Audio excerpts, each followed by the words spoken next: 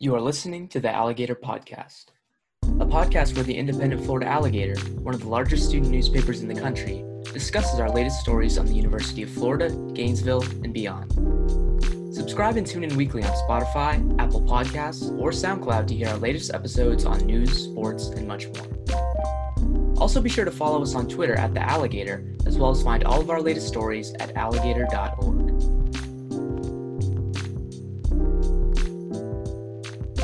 Hello, and welcome to another episode of the Alligator Podcast. My name is Thomas Holton. I hope you're doing well wherever you're listening from. This is the news section of the podcast, and here is your weekly news roundup.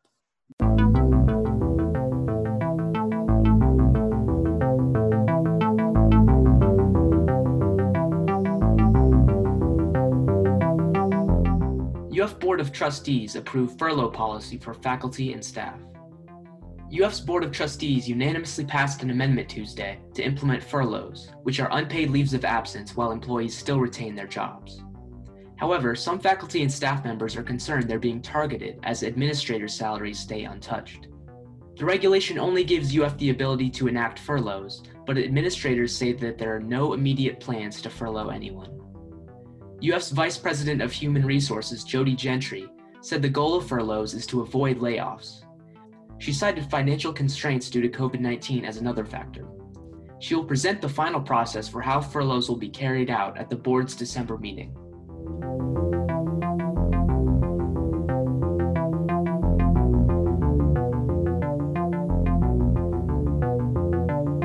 Florida moving into Phase 3 of reopening. Governor Ron DeSantis announced Florida's Phase 3 reopening this past Friday. The plan prohibits local governments from closing businesses and enforcing COVID-19 guidelines through fines or limited restaurant capacities. DeSantis' Phase 2 of reopening began June 3rd, where bars, restaurants, and businesses were allowed to reopen at 50% capacity. Despite this plan initially excluding South Florida, Phase 2 preceded Florida's largest surge in cases, which peaked in mid-July as tens of thousands were infected. Because of Alachua County's rising cases in September, Gainesville city officials have been critical of the governor's decision. UF spokesperson Steve Orlando said that UF's mask and distancing policies won't be affected by the governor's order, and that the school's policies will remain in accordance with the Florida Board of Governors' guidance.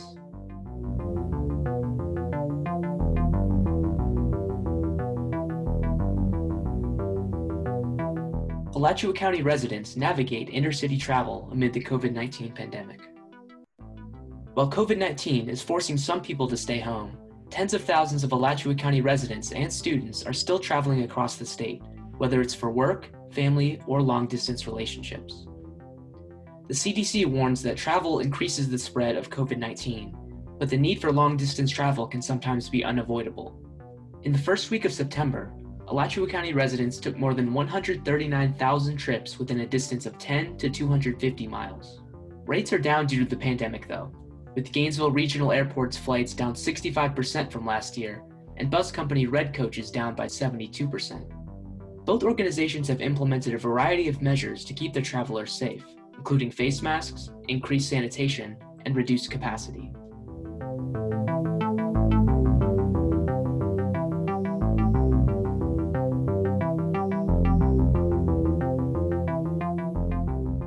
G&V Market grand opening at Heartwood Soundstage yesterday. More than 30 local vendors were stationed at Heartwood Soundstage yesterday, selling local produce, products, and artisan goods to kick off the venue's first weekly farmers market. G&V Market will be taking place weekly on Thursdays at Heartwood Soundstage from 4 to 7 p.m. Attendees are required to wear masks and socially distance at the market. Vendors will be spaced out, and Heartwood will be operating at half capacity. A main goal of the G&V Market is to support local vendors, farms, artists, and musicians.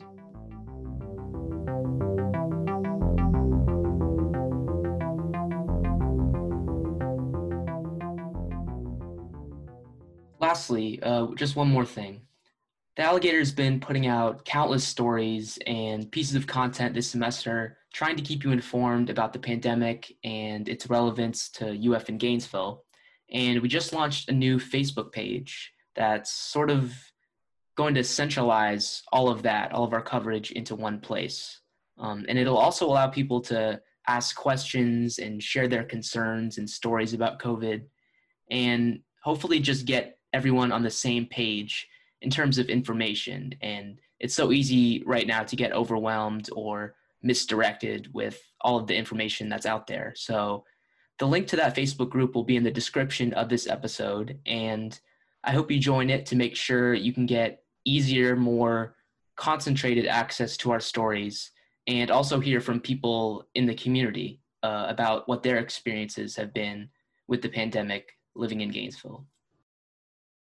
Thanks for listening to the Alligator Podcast. Be sure to subscribe, leave a review, and follow us on Twitter @TheAlligator, as well as find all of our latest stories at alligator.org.